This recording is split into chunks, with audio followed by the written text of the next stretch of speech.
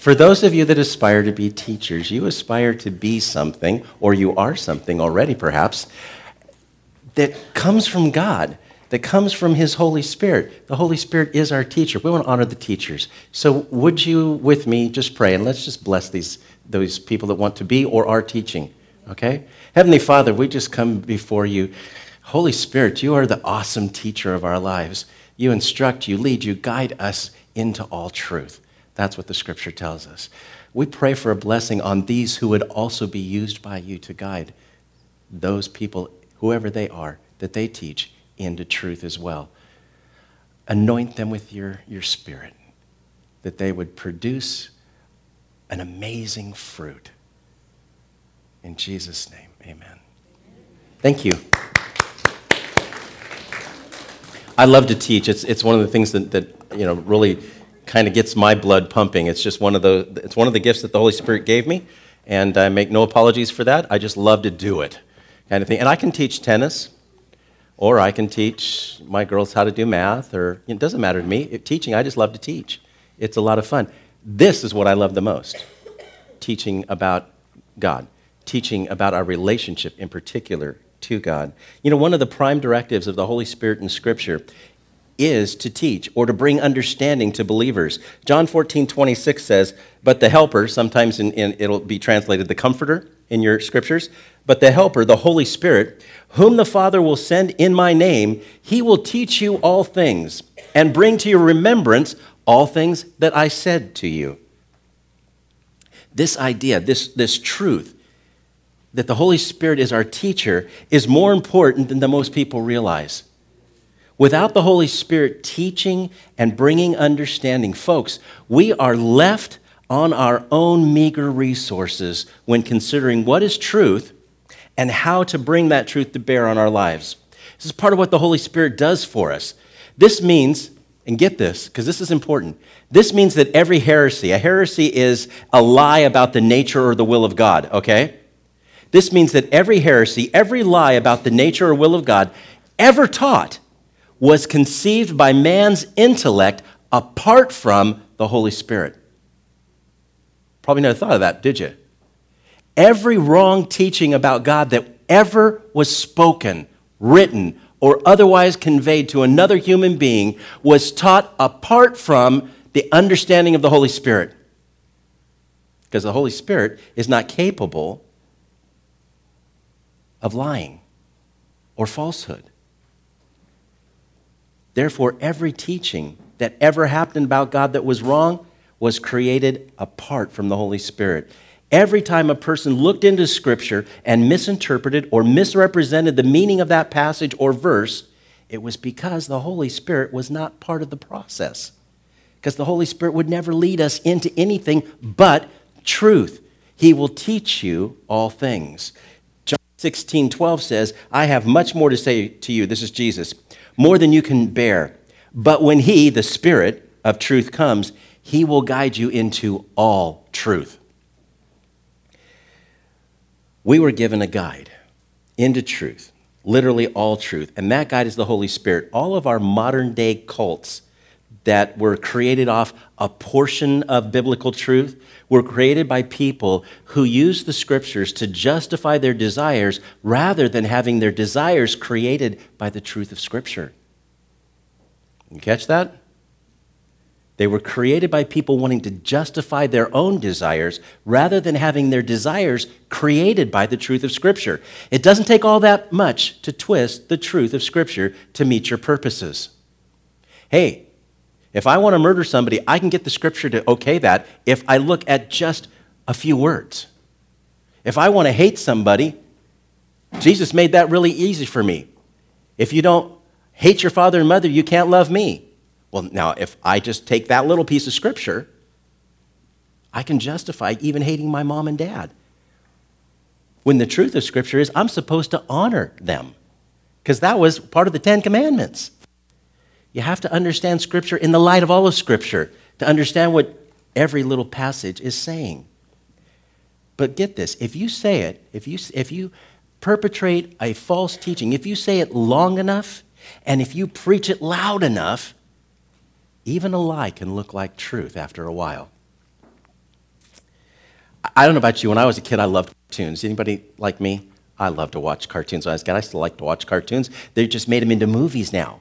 We went and watched Iron Man 3 the other day, and it was just like, oh, this is so cool. It's comic book, for grown-ups, basically. But I remember when I was a kid, I used to watch Popeye the Sailor Man. You remember? Popeye, yeah. The cartoon character Popeye was famous for what? Eating spinach, right? Yeah. Whenever he breaks open a can of spinach and he eats it, he gains this enormous strength. His biceps get huge, He has a tiny little wrist like me and huge arms, Just totally disproportionate, which was fun. Popeye, folks, was employed by the U.S. government during World War II to promote the idea of eating spinach. You probably didn't know that. Meat was a rarity during the war, but spinach appeared to be a great substitute. Why? Because in the 1890s, a German scientist had shown that spinach contains the same amount of iron as meat does. And iron, of course, is one of the essential vitamins in building strength. Hence, Popeye and his spinach, right? But the facts were wrong. The German researchers did prove that spinach contains iron, but when they wrote down the results, they put the decimal point in the wrong place. They overestimated the amount of iron in spinach by a factor of 10. Unfortunately, the correction didn't get across the ocean to us until well after World War II. That just shows how easy it is for false ideas to get picked up and accepted as truth when they're not. Is it any wonder that the Barna Research Group that does research for Christian organizations discovered that 19% of church leaders believe that Jesus sinned while he was alive? 19%, that's 1 in 5 church leaders, not church goers, okay, but people who actually lead and teach other people. 1 out of 5 believe that Jesus sinned, that he was not the sinless Lamb of God, which ruins our theology in so many ways, it's unbelievable. 33% of church leaders believe that Jesus never had a physical resurrection. What does that do for your hope of heaven? Not much. That's 1 out of 3, folks. People leading churches that don't believe that Jesus actually was raised from the dead. One of the basic dogmas of our faith. Get this one. We're teaching on the Holy Spirit. This is appropriate. 43% of church leaders doubt the existence of the Holy Spirit. That's scary. That's almost half. 47%, which is just about half of church leaders, do not believe that moral truth is absolute. In other words, they think truth is relative. If it's true for me, it's okay. If it's true for you, it's okay. It doesn't have to necessarily be measured against the Word of God. There's no absolute truth. I promise you, folks, that they did not learn or come to believe these things because they read the Bible and had the Holy Spirit inspire them or teach them from it. Somewhere along the way of their study or lack of study in the Scripture, they missed Paul's admonishment in 2 Timothy 2:15 to be diligent, to present yourself approved of God, a workman that need not be ashamed, rightly dividing the word of truth. Every believer, not just church leaders. It's scary because those stats were about church leaders, but every believer is responsible to encounter God through Scripture with the leading and guiding of the Holy Spirit. The prophet Jeremiah wrote this to put us on the right track here. In Jeremiah 31, he says, this is God speaking through Jeremiah. This is my covenant. I will make it with the house of Israel after that time, declares the Lord. I will put my law in their minds and I will write it on their hearts. I will be their God and they will be my people. No longer will a man teach his neighbor or a man his brother saying, know the Lord, because they will all know me, from the least of them to the greatest of them, declares the Lord. God is saying here that you need no one to teach you, that he will teach each person.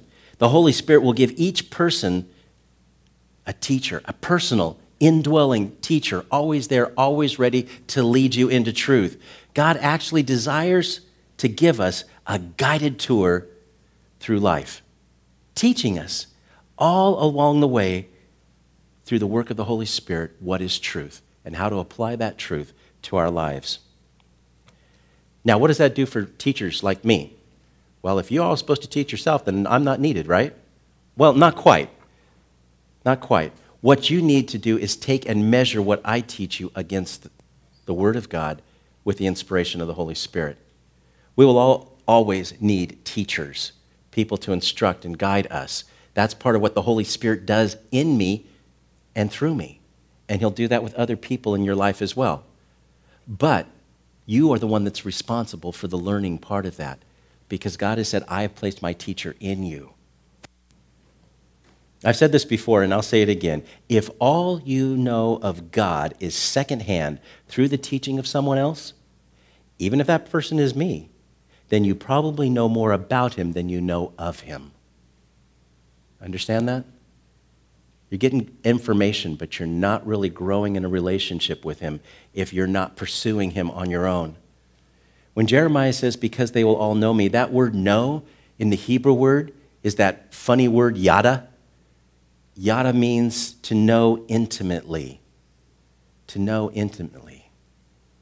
A personal knowing through experience and study of Scripture, through the power of the Holy Spirit, the inspiration and leading of the Holy Spirit. And it's the Holy Spirit's work in ministry to enable you to understand what Jesus wants you to understand, because He's the revealer of all truth.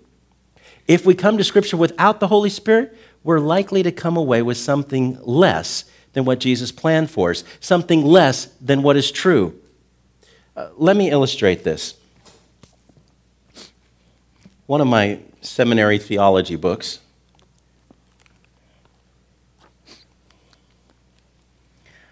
I want you to think about what this professor wrote in this book, because he comes at Scripture with his own particular mindset, and he comes to conclusions about Scripture through that mindset. This is what he has to say about some of the work of the Holy Spirit. He's talking about signs and wonders. The miraculous sign gifts were present in the first century to confirm apostolic revelation, but they're no longer to be expected today. This concept is illustrated by a scaffolding principle. When constructing a building, it is necessary to erect a scaffolding to aid in construction. When the building is built, the scaffolding is removed. The sign gifts were the spiritual scaffolding that God used as His authority to build the church. As such, sign gifts were temporary, given to serve a purpose. When the authority of the written word of God was complete, God took the scaffolding down. There are several reasons sign gifts are not consistent with the Christian experience today. First, these gifts were first given as a sign to the Jews. As the church was made up primarily of Jews, signs were necessary to demonstrate that the temple worship and sacrifice were no longer required. As the church entered the age of ministry primarily geared at Gentiles, signs became less important. 1 Corinthians 1:22, for the Jews require a sign, and the Greeks seek after wisdom. Today, the church is founded on Christ. The wisdom of God is presented in the Word of God. Second, during the first century, apostles were primarily communicating an oral tradition. 2 Thessalonians 2:15. The word tradition is not a negative term here. It means the method by which the Word of God was communicated, i.e., word of mouth. As a result, sign gifts were necessary to give confidence to the church to discern who was speaking the Word of God and what was a message from a false prophet. A third consideration concerning sign gifts is the recognition that prophets and apostles were the foundation of the church. These men were the channel of revelation in that they first received the Word of God, then they wrote the revelation by inspiration. To give credibility to what they were saying and writing, God gave them signs and wonders, 1 Corinthians 12:11. When they passed off the scene, in other words, died out, so did their signs. After the church was founded and the Scriptures were written, signs were no longer needed. By the end of the first century, it was physically impossible for living men to be qualified apostles. As an illustration, Paul taught that tongues would cease with the completion of the canon of Scripture. Anybody buy that?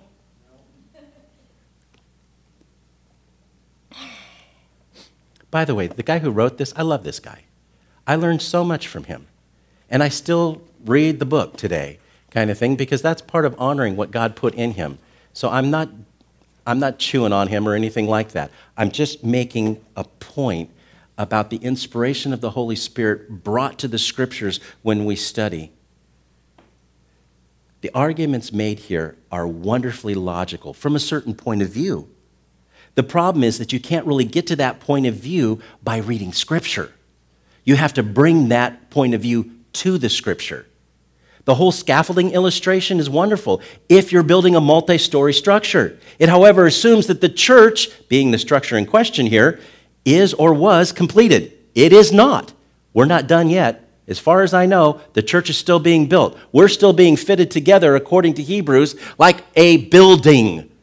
So we're still under construction. So from a construction standpoint, which I happen to know something about, you don't remove the scaffolding prior to the completion of the project, or you render the project incapable of ever being completed. See, the argument works the other way around. We can't complete the building of the church, which is all of us, okay, without the scaffolding. Therefore, the signs and wonders, according to that illustration, are actually needed. If you take them down, nothing gets done. That being said, the scaffolding thing, well, that's just a story. What about the scriptures that he talked about in his little argument against the idea that sign gifts still exist today? Well, the first scripture that he references here in this argument comes from 1 Corinthians 1:22. It says, Jews demand miraculous signs and Greeks look for wisdom. The argument being that we don't need signs and wonders because we're part of the church age, which is Gentile in nature or Greek in nature rather than Jewish in nature. So we don't need signs and wonders because, well, only the Jews needed that, and we're really in the church age, which is more of a Greek thing. As if Greek people, I guess the way Greek logic works, were only ever interested in logic and reason and information and wisdom. For that matter, guess what? You don't need to be Jewish to desire supernatural intervention by God. Think about this, okay? This is like so funny to me, okay? This is like, whoa, you missed the point here, okay? Isn't it the point of every believer who prays for something that only God can do? Isn't that the point of desiring something supernatural? If I'm praying for something that only God can do, then I'm asking for something that's outside of the natural. Otherwise, I'd be able to get it done, right? So every believer, no matter their ideas about the supernatural or not, signs and wonders or not, actually pray for them, right? So why are we saying that we don't desire those things? Because we're in the Gentile age, or the Greek age for that matter. That's a weird argument. Basing theology on something like that is just flat out silly. And it's not at all what the passage was even about. Listen to the full passage, that little excerpt, Jews demand miraculous signs and Greeks look for wisdom. Listen to what the whole passage actually says. It's really fascinating. It starts, where is the wise man? Where is the scholar? Where is the philosopher of this age? Has not God made foolish the wisdom of this world? For since the wisdom of God, the world through its wisdom did not know him. God was pleased through the foolishness of what was preached to save those who believed. Jews, well, they demand miraculous signs, and Greeks look for wisdom. But, see, he left this part out, but we preach Christ crucified. It's a stumbling block to the Jews. It's foolishness to the Gentiles. But to those whom God has called, both Jews and Greeks, Christ, the power of God and the wisdom of God, for the foolishness of God is wiser than man's wisdom, and the weakness of God stronger than man's strength. Brothers, think of what you were when you were called. Not many of you were wise, at least not by human standards. Not many were influential. Not many were noble. But God chose the foolish things of the world to shame the wise. God chose the weak things of the world to shame the strong. He chose the lowly things of the world and the despised things and the things that are not to nullify the things that are, so that no one may boast before him. It is because of him that you are in Christ Jesus, who has become for us wisdom from God. That is our righteousness and holiness and redemption. Therefore, it's written, let him who boasts, boast in the Lord. Now get this next part, because this is all one passage, okay? When I came to you, brothers, I didn't come with elegance or superior wisdom. I proclaimed to you the testimony about God. For I resolved to know nothing while I was with you except Jesus Christ and him crucified. I came to you in weakness and fear and with much trembling. My message and my preaching were not with wise and persuasive words, but with a demonstration of the Spirit's power, so that your faith may not rest on men's wisdom, but on God's power. Now, if you're going to use a portion of Scripture to prove that the power of God, supernatural power of God, is not necessary, that was probably not the right passage to use. Because Paul is saying, I didn't do this. I didn't come to you with persuasive words. I didn't come to you with logic. I came to you with supernatural signs and wonders. Verse 22 is not talking about a need for signs and wonders to be replaced by learning and wisdom. Not at all. What he's talking about in verse 22, when he says the Jews wanted miraculous signs and the Greeks were looking for wisdom, he's talking about the disposition of people towards the truth of Jesus Christ. Folks, it takes faith to accept truth, because without faith, it's impossible to please God. People who needed signs and wonders, they didn't want any room in their life for faith. That's why Jesus told them that, hey, they wouldn't even believe if he raised somebody from the dead, which he actually did several times. People who want everything explained, people who want everything logical and understandable, like the Greek mindset, they're not any different. They don't have room for faith either. Paul's answer to both in verse 25, for the foolishness of God is wiser than man's wisdom, and the weakness of God is stronger than man's strength.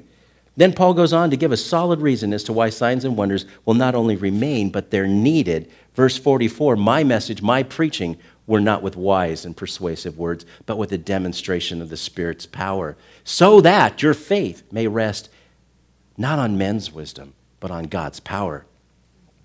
Folks, there's no mention in this passage that the need for supernatural signs and wonders will ever change. It's always going to be needed. I would submit that the use of 1 Corinthians 1:22 was unfortunately taken completely out of context in this situation. And it's not the interpretation that would be supported by the rest of the passage, so it can't be something that's supported by the Holy Spirit. In other words, the Holy Spirit wouldn't have taught this. The second argument here is that signs and wonders are only needed to authenticate the authority of the apostles as men speaking from God in the time before the scriptures were written, i.e. the oral tradition. The problem is that the very same verse that he uses here to talk about the oral tradition talks about both oral and written tradition. 2 Thessalonians 2:15 says, so then, brothers, stand firm and hold to the teachings we passed on to you, whether by word of mouth or by letter. Using oral tradition or signs and wonders, the necessity of signs and wonders to authenticate the oral tradition, he just missed the mark, because you need it to authenticate both. Both are in the same passage. He just left that part out. Again, the verse doesn't support the argument and can only be bent in that direction by introducing a predisposition that needs to find arguments to disprove the existence of modern-day signs and wonders, basically trying to make the passage say something that it doesn't say. The third thing, it's asserted here that the apostles were the foundation of the church. That is actually quite true. Ephesians 2:19 says, consequently, you are no longer foreigners and aliens, but fellow citizens with God's people and members of God's household, built on the foundation of the apostles and prophets, with Jesus Christ himself as the chief cornerstone. It is also true that signs and wonders were part of the ministry of the apostles, although the passage used by the writer here is not saying anything like that. 1 Corinthians 12:11 is what the author cited, and it actually says all these are the work of one and the same Spirit, and he gives them to each one just as he determines. The body is a unit, though it is made up of many parts, and though all its parts are many, they form one body. So it is with Christ. That didn't say anything about the apostles, so it's really hard to form an argument that signs and wonders aren't needed based on the idea that the apostles were the foundation of the church, and now that they're gone, we don't need that anymore. It doesn't make sense. It's funny because the full passage that he quotes here is actually about spiritual gifts and the spiritual gifts that were given to the body of Christ, not just the apostles, which makes the writer's assertion that all these signs and wonders passed away with the death of the apostles completely illogical. Paul wasn't even talking about the apostles And he never says anything about gifts ceasing. Lastly, the writer makes the argument from Acts 1:22 that in order to be an apostle, one needed to be a witness to the life of Jesus on earth. In this passage, he uses Peter, and Peter's talking about replacing Judas. Judas hanged himself after the crucifixion of Christ. He hung himself in shame. So Peter, in talking to the rest of the disciples, the men who would eventually be called the apostles, says we need to replace Judas. We need to have that number, that 12. And, it makes perfect sense when Peter does that he will want somebody that had been there and walked with them from the beginning, right? So this is what it says, actually, in Acts 1:21 and 22. Therefore, it is necessary to choose one of the men that have been with us the whole time the Lord Jesus went in and out among us, beginning from John's baptism to the time when Jesus was taken up from us. For one of these must become a witness with us of his resurrection. That's very descriptive of what was on Peter's heart. However, it is not necessarily prescriptive of what an apostle means or who is qualified to be one, which is the argument that's being made here. The argument being made that the apostles passed away and we can't have any more apostles anymore because we don't have anybody that lived during Jesus' lifetime and experienced Jesus on earth. That doesn't actually work with Scripture very well, that argument. There are, in fact, other apostles mentioned even in the New Testament that we have no such qualification for. Think about this. Romans 16:7, Paul is writing to the church in Rome, not anywhere around Jerusalem, okay? He's writing to people in Rome. As far as they're concerned, that's on the other side of the world from where they live. This is what he says. Greet Andronicus and Junia, my relatives who have been in prison with me. They are outstanding among the apostles, and they were in Christ before I was. There's 2 apostles mentioned there. I think it's a fascinating thing because if you read your Bible and you're looking at anything other than the King James Version, you're going to see Andronicus and Junius. The Junius was changed to a male gender name because somebody didn't like the idea of a woman being an apostle, but the original text was that it was a woman, Junia, which means apostles can actually be women too, okay? There is no man or woman in Christ Jesus, right? No slave, no free, no man, no woman, okay? There's no rules on that kind of stuff. That's just 2 people. Okay, there are more than that. Acts 14:14. But when the apostles, Barnabas and Paul, heard of this, did you get that? Barnabas is called an apostle. Not part of the 12, okay? But still an apostle. For that matter, Paul is called an apostle here, and he wasn't part of the 12 either. To claim that it was physically impossible, which is what the writer in the textbook I read to you, physically impossible to be an apostle after the first century, based upon the idea that an apostle had to be an eyewitness of Jesus' earthly ministry, flies in the face of even Paul's credentials, and he wrote most of our New Testament. Without the inspiration of the Holy Spirit, without the Holy Spirit guiding us when we approach Scripture, folks, we can come up with all kinds of weird things, all kinds of strange things.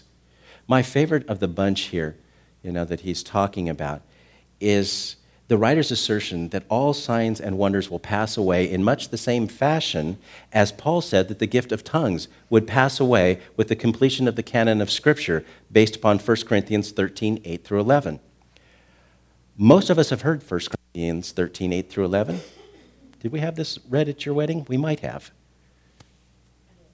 I don't remember if that's what Cherokee's not here to tell me whether or not. But this is one that gets read at a lot of weddings. 1 Corinthians 8. Love never fails. Heard that before? Right? But where there are prophecies, they will cease. Where there are tongues, they will be stilled. Where there is knowledge, it will pass away. For we know in part and we prophesy in part, but when perfection comes, the imperfect disappears. Now, the writer of my theology book here, he asserts that the canon of Scripture is represented here by the words, when perfection comes. okay? When the Scripture is completed, that's perfection in his mind, okay? It's a very Greek idea, by the way. Knowledge all contained in Scripture, okay? That's the perfect thing. Unfortunately, it's a leap of logic and faith that is astounding. You can't get there unless you decide, apart from the verse itself, that you want to try to discredit signs and wonders from existing in the church today, and so you bend the verse to your mindset.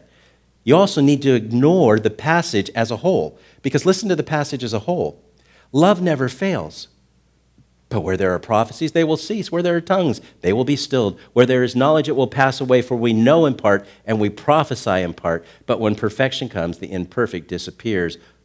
When I was a child, I talked like a child, and I thought like a child. I reasoned like a child. When I became a man, I put childish ways behind me. Now we see but a poor reflection as in a mirror. But then we shall see face to face. For now I know in part. Then I shall know fully, even as I am fully known.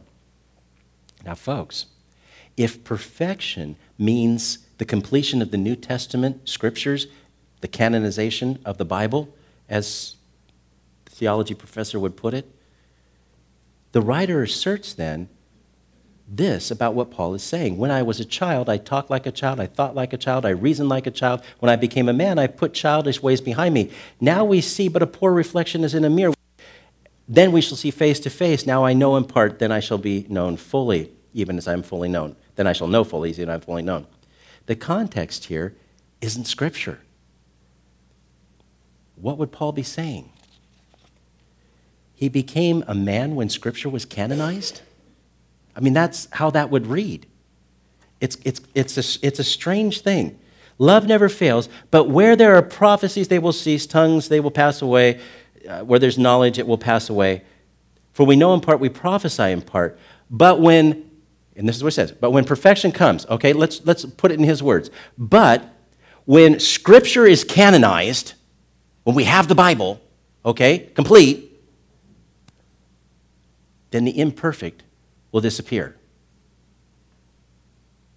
That would be signs and wonders. Those are the imperfect, I guess, in his mind. The imperfect way of displaying God. I don't know about you, but that's a leap of logic I can't quite follow.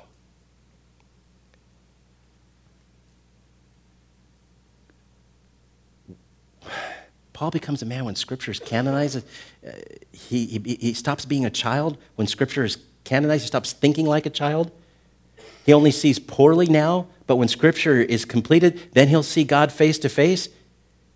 Now he knows partial truth, but Scripture will be complete truth, even as I am fully known part. That really doesn't work here at all. Do you know what does work, though, with this passage? It's one of the most amazing, beautiful passages in the Word of God. And what works without changing the context of the passage. It works if Paul is saying that one day, folks, tongues is going to pass away. It will. On that day, it will pass away because I, Paul, will have been made completely mature in Christ. I won't need it anymore.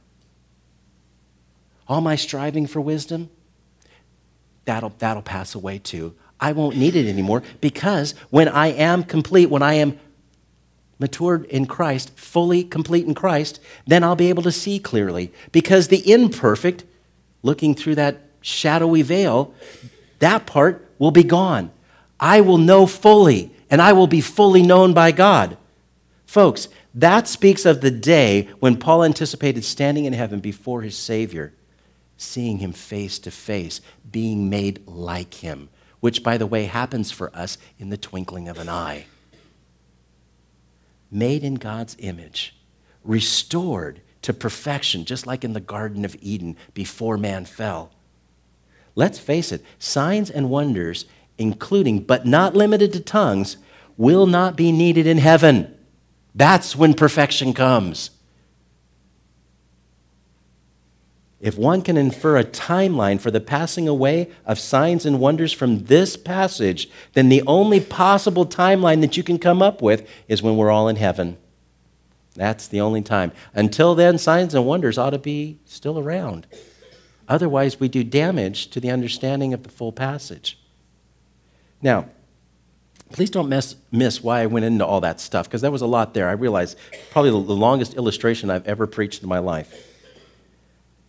I did that. I went into all of that because we're talking about the Holy Spirit bringing us in to all truth.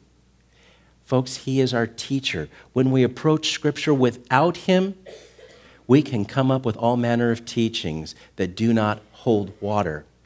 Now, I love my theology professor, and I've learned tons from him. And I'm not saying that he's got everything wrong, because this part just doesn't make any sense. I view it as somebody who came to Scripture with a predisposition to say, hey, these things don't exist anymore because I don't experience them, therefore I need to figure out a rationale to dismiss them. He just wasn't very successful in doing that in my mind. It doesn't match Scripture. There are a lot of things that I bring to Scripture, folks, that are my own, what the theology calls prolegomena, your own thought process that you come to Scripture with, okay?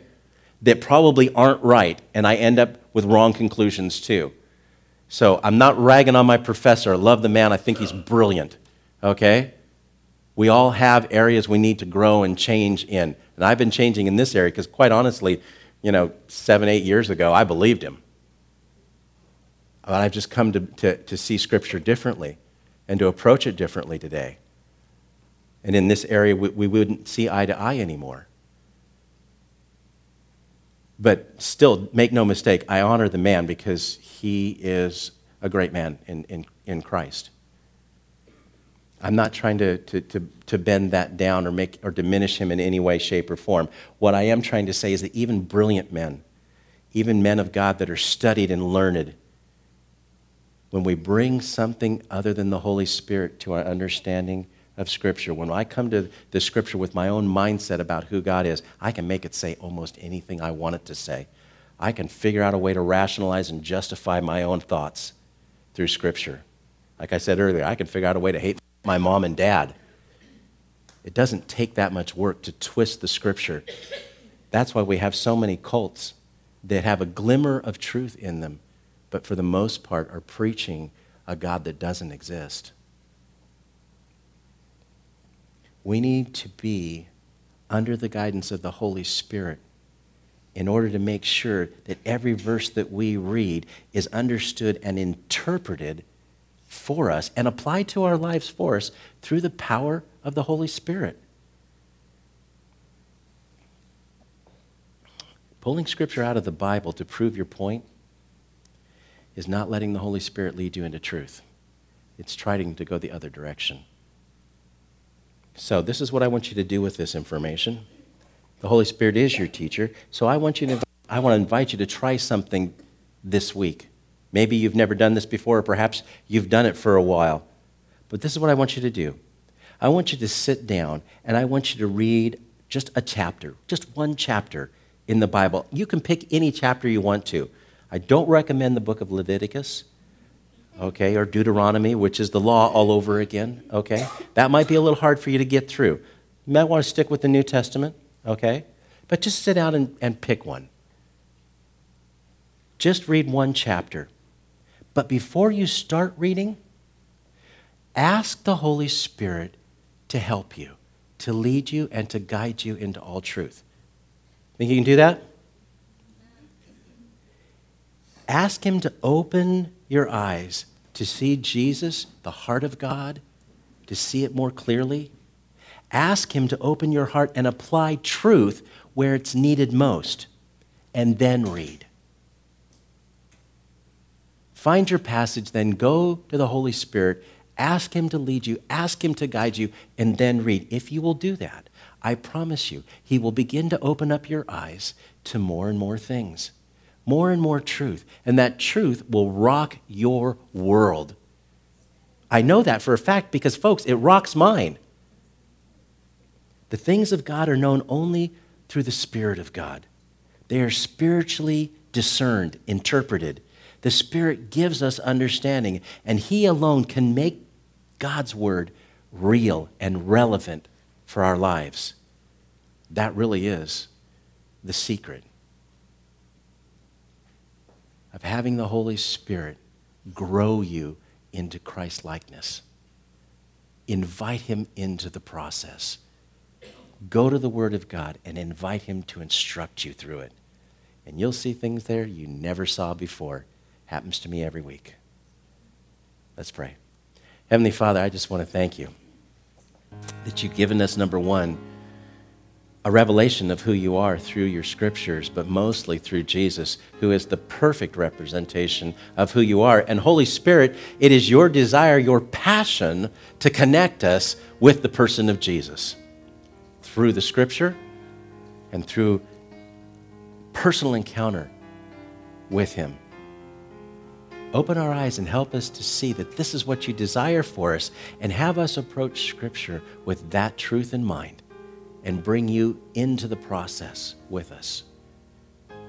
So the things that we gain from Scripture are gained based on your guiding, your leading, and the truth that you would have us to understand for our lives. And Father, I know that if we will do that, then you will instruct, you will guide us, because you will write your words on our hearts, just like Jeremiah said. In Jesus' name, amen.